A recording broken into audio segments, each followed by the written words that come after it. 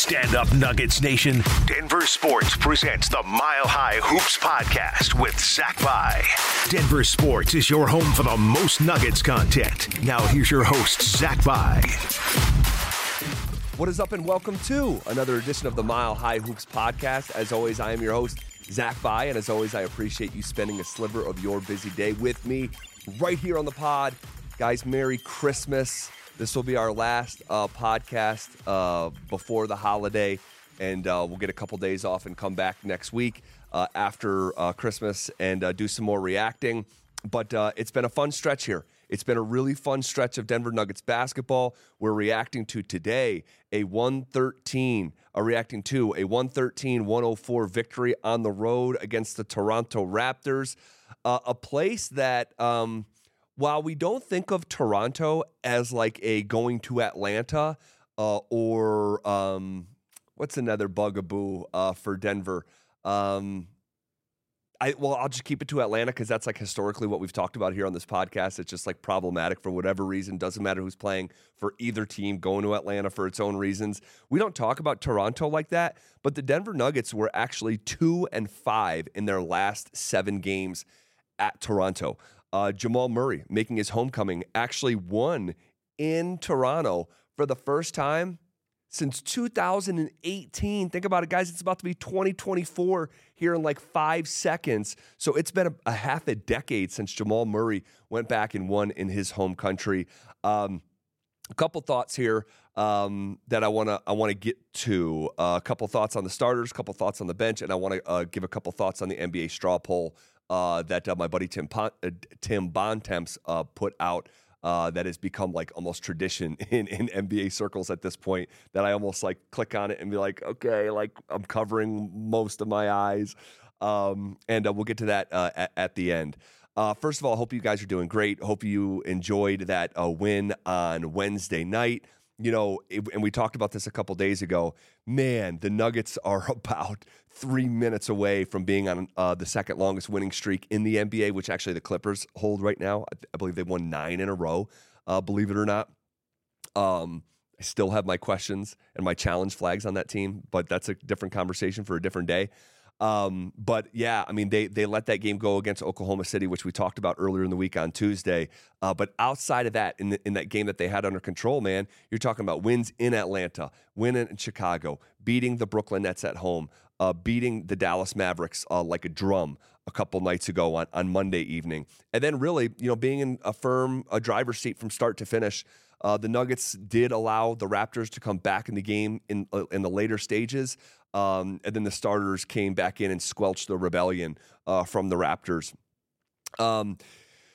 Let's look at some of the numbers here and talk about some of the performances. Where I want to start here is actually, I know I said I'll talk about the starters first, but I want to talk about Peyton Watson, who really, for me, once again, is sort of one of these legitimate subplot storylines to this NBA season. We keep on talking about really 3 younger guys, younger players, second-year Christian Brown, Peyton Watson, and Julian Strawther are really the key. Now, Zeke Naji can kind of come and go, and he was okay, I guess, on Wednesday night. Needs to make layups, which I'm not going to, sit here and break down how Zeke Naji needs to make layups. Just need to make layups or dunk the basketball. Figure it out. But Peyton Watson, I want to be careful with the way I say this. I don't want to say he's turning the corner because I know hiccups are coming. I know the other shoe is going to drop. But let's just be where our feet are. Peyton Watson is playing great basketball right now. Fantastic. And defensively, that's the reason why Peyton Watson truly was picked with the 30th overall pick in that 2022 draft. All right. Defensively right now, that is the hallmark of his game. We've seen him out there guarding some of the league's better players. We just talked about it in the closing moments against Shai Gilgeous-Alexander. But think about what I said, closing moments. Peyton Watson is out in the game when you wouldn't have forecasted that to be the case maybe a month ago. And I just absolutely love to see it. So defensively, I think I know what I'm going to get on most nights from Peyton Watson. But offensively has been obviously tricky. I mean, let's not forget, this is a guy who averaged the least amount of points for a first-round draft pick in NBA draft history. Averaged 3 points a game at UCLA. So this was always going to be a big-time project for Denver, but it's one of these, man, it's one of these with the 30th pick, you talk about high risk or low risk, high reward. That's the definition of Peyton Watson's existence in Denver, and I'm already starting to taste the flavor of the dividends of drafting this kid and watching him develop offensively. Double digits for a fourth consecutive game. Hit at least a 1 3-pointer for the fourth consecutive game. He now has 7 threes in the last 4 games. I'll just raise my hand and mark me down as someone who did not see this coming offensively for Peyton Watson. He's just freaking fun to watch. He is, man, and he's shooting it confidently. He looks just like a confident player. His minutes are there every single night, and that's got to be half the battle, right? It's like if you don't know you're going to play, and I know you can say, well, you're a professional, you should be ready to play every night. Yeah, it just doesn't work like that. It's just, in theory, it does. In practice, it does not. So when you know you're going to play every single night, and that's where we're at with Peyton Watson, 18 minutes on Wednesday night against Toronto, 24 against Dallas, 16 against Oklahoma City, 24 against Brooklyn, 23 against Chicago, 20 against Atlanta. Like, his minutes are there every single night. And here within the last week and a half, he is just freaking maxing out his minutes. And I love to see it. I'm here for it. He was 5 of 6 from the field. 3 of 5, coming off a 3 of 5 game the previous contest against Dallas, which was coming off a 5 of 8 against Oklahoma City, which was coming on the heels of 7 and 10 of 10 against Brooklyn. So again, is this level of efficiency sustainable? No, I don't believe that with any ounce of my being. But I am just enjoying the moment and watching him build that. And we talked about this on Tuesday. Just building a library of good NBA moments. So I'm not worried about what he's going to average or what his percentages are going to be in the next month. I am just enjoying what I'm seeing. I'm loving it, and I want to see more of it, of course, as does everyone in Nuggets Nation. Aaron Gordon continues to play well. You look at his numbers on Wednesday night, not earth-shattering, but freaking just solid. Defensively, rock solid. Offensively, efficient, 6 of 9 from the floor, 12 points, 5 rebounds, 2 assists. He was a plus 14 when he was out there, so he continues his, kind of rounding back into, I don't want to say championship level form because he's still, getting there. But there was good stretch here, of probably 15, 17, maybe 20 games where it was just like, once a week you would see him. And he just wasn't playing up to his potential for whatever reason. Maybe a tired coming off a championship run. He was dealing with the strained heel where he missed some games. But really, since he has come back from taking some time off, just playing really well. Just playing really well, man. He's been in double figures for now 7 consecutive games. And if you isolate really like the last, let's call it 2 weeks, his a field goal percentage is spiking like an IBM stock in 1998. His production, just with the raw stats, are there. So I love to see it. I just want to see more of it and just make sure that guy's healthy for the stretch run. A couple more thoughts here on Wednesday night's game. Michael Porter Jr. continues to struggle shooting the basketball. All right. Right now, the truth of the matter is he's not a top 60 scorer in the NBA, okay? Not a top 60 scorer in the NBA. He's been in single figures in 3 of the last 6 games. It's kind of rolling of the dice every night with Michael Porter Jr. Am I going to see 20 like I saw against Oklahoma City, or am I going to see 3 like I saw against Atlanta? Am I going to see 8 like I saw against Dallas? So it's kind of like an 8 ball that you kind of shake. And you don't know what answer it's going to spit out at you. So that continues to be a little bit frustrating. And depending on, to some folks, a lot of bit frustrating, just depending on who you are. Look, the bench, and shout out KCP, 4 or 5 from the field, but before we move on. And I have one more note on Jamal. But KCP, double figures, 4 or 5 from the floor, hit a big 3 when I'll put big 3 in air quotes because Toronto started to come back and started to give like Oklahoma City vibes. Like, wait, why is this lead at 8, when it was at 20? But KCP hit a big shot to bring that lead, I think, from 8 to 11 off a Jokic assist. KCP had been in single figures in 5 of the previous 6 games, okay? So I like the fact that he actually got to 10 points, made a couple threes, was really efficient from the floor. Love KCP's presence out there, as always. And then Jamal, didn't shoot it particularly well, did get to 20 points, had 6 assists to just 2 turnovers. I wanted that guy to win in Toronto. His family was there. His dad is there watching him in person. He had friends there. You want that moment for Jamal. And it was pretty cool that the Raptors, I want to make sure I got to this, that the Raptors honored him during the game, where they put a video of him up on the Jumbotron, and just what he has done for Canadian basketball.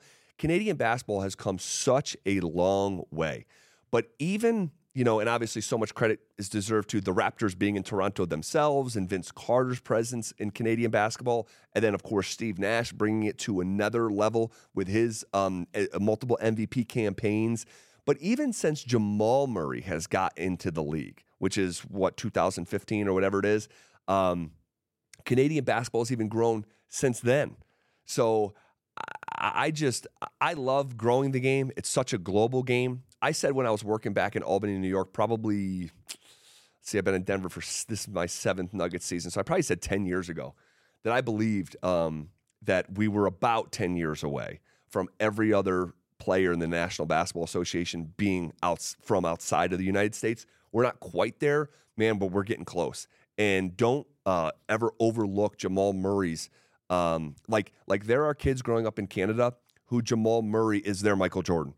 And they don't know about Mike. They don't really care about LeBron. Like, Jamal Murray is their basketball hero. He's who hangs on their walls. They identify with him. And I don't want to ever overlook that. So I was really happy that the Raptors honored Murray's contributions to the game through that lens of Canada. There in that it was during the second quarter that they honored him, and he really appreciated it. By the way, you hear some of his quotes after the game, like, that stuff means a lot to Jamal. He cares about the game and he cares a lot about Canadian basketball. All right, that's really all I wanted to get to from the game itself. Could spend a little bit more time on the bench. Strother gets to 7 points on 3 of 6 shooting. Love that. Christian Brown not really shooting it well. Had a Sports Center dunk, taken away from him on kind of like what I thought it was a ticky-tack foul. But Brown is not really, lighting up the scoreboard or anything like that. He's averaging about 8 points a game in the month of December, about 8.5 for the year. But defensively, I know what I'm going to get most nights with Christian Brown. And that's true of most every night of those 3 Nuggets that we're really watching closely in Strother and in Peyton Watson and in Christian Brown. Defense needs to be their identity, and shots are going to come, shots are going to go. But as long as that is still the hallmark of that second unit, I'm good with it. They're continuously growing, and I love to see the development of that second unit, which is really, again, we talked about it on Tuesday, one of the overarching themes of this season. Okay, what else here? Let me double check my notes before we move on to the. Okay. Yeah. I had it emphasized in my notes with Jokic here before we talk about the straw poll that I wanted to get to. Him exerting dominance down the stretch of the game. He was not going to let what happened against Oklahoma City happen against Toronto. And Jokic finishes with 31 points in 38 minutes. 10 of the 31 came in the final quarter. So when there was the sense of urgency cranked up a little bit, he was there to answer the bell. You just love to see it. Jokic, 31 points, 15 rebounds, 6 assists to just 2 turnovers, had multiple blocks, a 2-block game, and hit threes. Was 3 of 5 from 3. So really good stuff from the head of the snake, Jokic, who is now in the first iteration of the Tim Bontemps straw poll, which this guy, who we actually have mutual friends, we play in the same fantasy football league together, talking about Bontemps, not Jokic. This has turned into like a cottage industry for Tim. And he has cornered this market, and I love it. It's always interesting. There's 4 different versions of this, I believe. This is the first one. The final one comes, I believe, after the season. I wouldn't get too caught up in it, but let's talk about it just in general because it's always, it has been a really hyper-relevant conversation here in Denver. So guess who is leading the straw poll? Joel Embiid.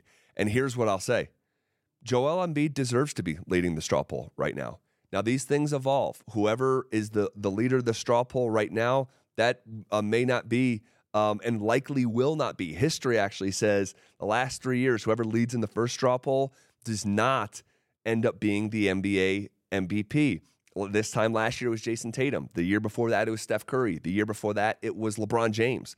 So don't get caught up and get in your feelings about this. But I'll say this about Embiid. The guy deserves to be the leader in the straw poll. He's averaging 35 points a game. He is averaging 12 rebounds a game. And he's averaging 6 assists on, almost 55% shooting. And it feels like every night that I check in on NBA League Pass or just going over scores, Joel Embiid is putting 40 or 50 on someone. He dropped 51 points on the Minnesota Timberwolves, who have been, the best team in the Western Conference this season. 51 guys on 17 to 25 shooting. Did he shoot a bunch of free throws? Yeah. Did he make a bunch? Yeah, he did. He plays with force. So he was great on Wednesday night. He dropped 40 on Chicago before that, 42 on Charlotte before that, 35, and then 41 in back-to-back games against the Pistons, 34 against the Wizards, 38 against Atlanta, 50 against Washington. So, I mean, we're talking about Embiid for 10 games in a row. Like Jokic is coming off a 31-point game. Embiid has scored more than that for 10 straight games. So just give him credit. It doesn't need to be divisive. You don't need to step on someone's head to elevate someone else's. And he's leading the straw poll. He had 63 first-place votes compared to Jokic's 21, and Jokic is in second in this poll. And I think Jokic deserves to be. And he's followed right by Giannis Antetokounmpo and SGA in Oklahoma City. I'm not going to dwell on it too much because the season's so young, right? The season is so stinking young, and I'm not going to obsess over it. My guess is this is how I think this goes. Embiid will either slow down or at some point get hurt or not have the team success to match the production. Jokic will just be steady Eddie. The Nuggets are about to go on a run. The Nuggets may take over the number 1 seed from Minnesota here in the next 2 months. And Jokic's raw numbers, advanced numbers are going to scream that he's the MVP. And it's going to come down to Jokic finishing 1 and Embiid finishing 2, or Embiid finishing 1 and Jokic finishing 2. So, I just don't like, this is so interesting. I could do a half hour on this, and I'm not going to because I don't want to get caught up in it. But, this time last year, the previous year's playoffs were held against Nikola Jokic. Are the previous year's playoffs going to be held against Joel Embiid? It's a regular season award, right? But we knew it carried more meaning for Jokic a year ago. And the playoff exits were held against him. Are they going to be held against Embiid with that same energy? Just rhetorical. Put it in your back pocket. All right, guys, we're going to leave it there for now. Really appreciate you being with me here on the podcast. Thank you for the listenership. I am so thankful that we are back for season number 6 of this podcast. We are not a podcast without you. So thank you for being here. Please tell a friend. I know there's a lot of great folks who cover this fantastic basketball team. We just want to be in the mix, all right? And the best way to spread this podcast is by word of mouth. Rate, review, subscribe. All that is fantastic, and we need all that. But your genuine passing along to the next person is truly the spine of this podcast. So thank you for being here. I hope you have a Merry Christmas. For what it's worth, we're going to be gone for a couple days. I think the Nuggets are about to go undefeated on the road, and they're going to beat the Warriors on Christmas Day in the primetime slot, not tucked at the very end of the night. I love it. Guys, I hope you have a happy holiday. Enjoy the Denver Nuggets. They're a gift for us in the sports world, and stay safe. Count your blessings. And whatever happens in these next couple of road games and on Christmas Day, we're going to be back next week talking about it right here on the Mile High Hoops podcast.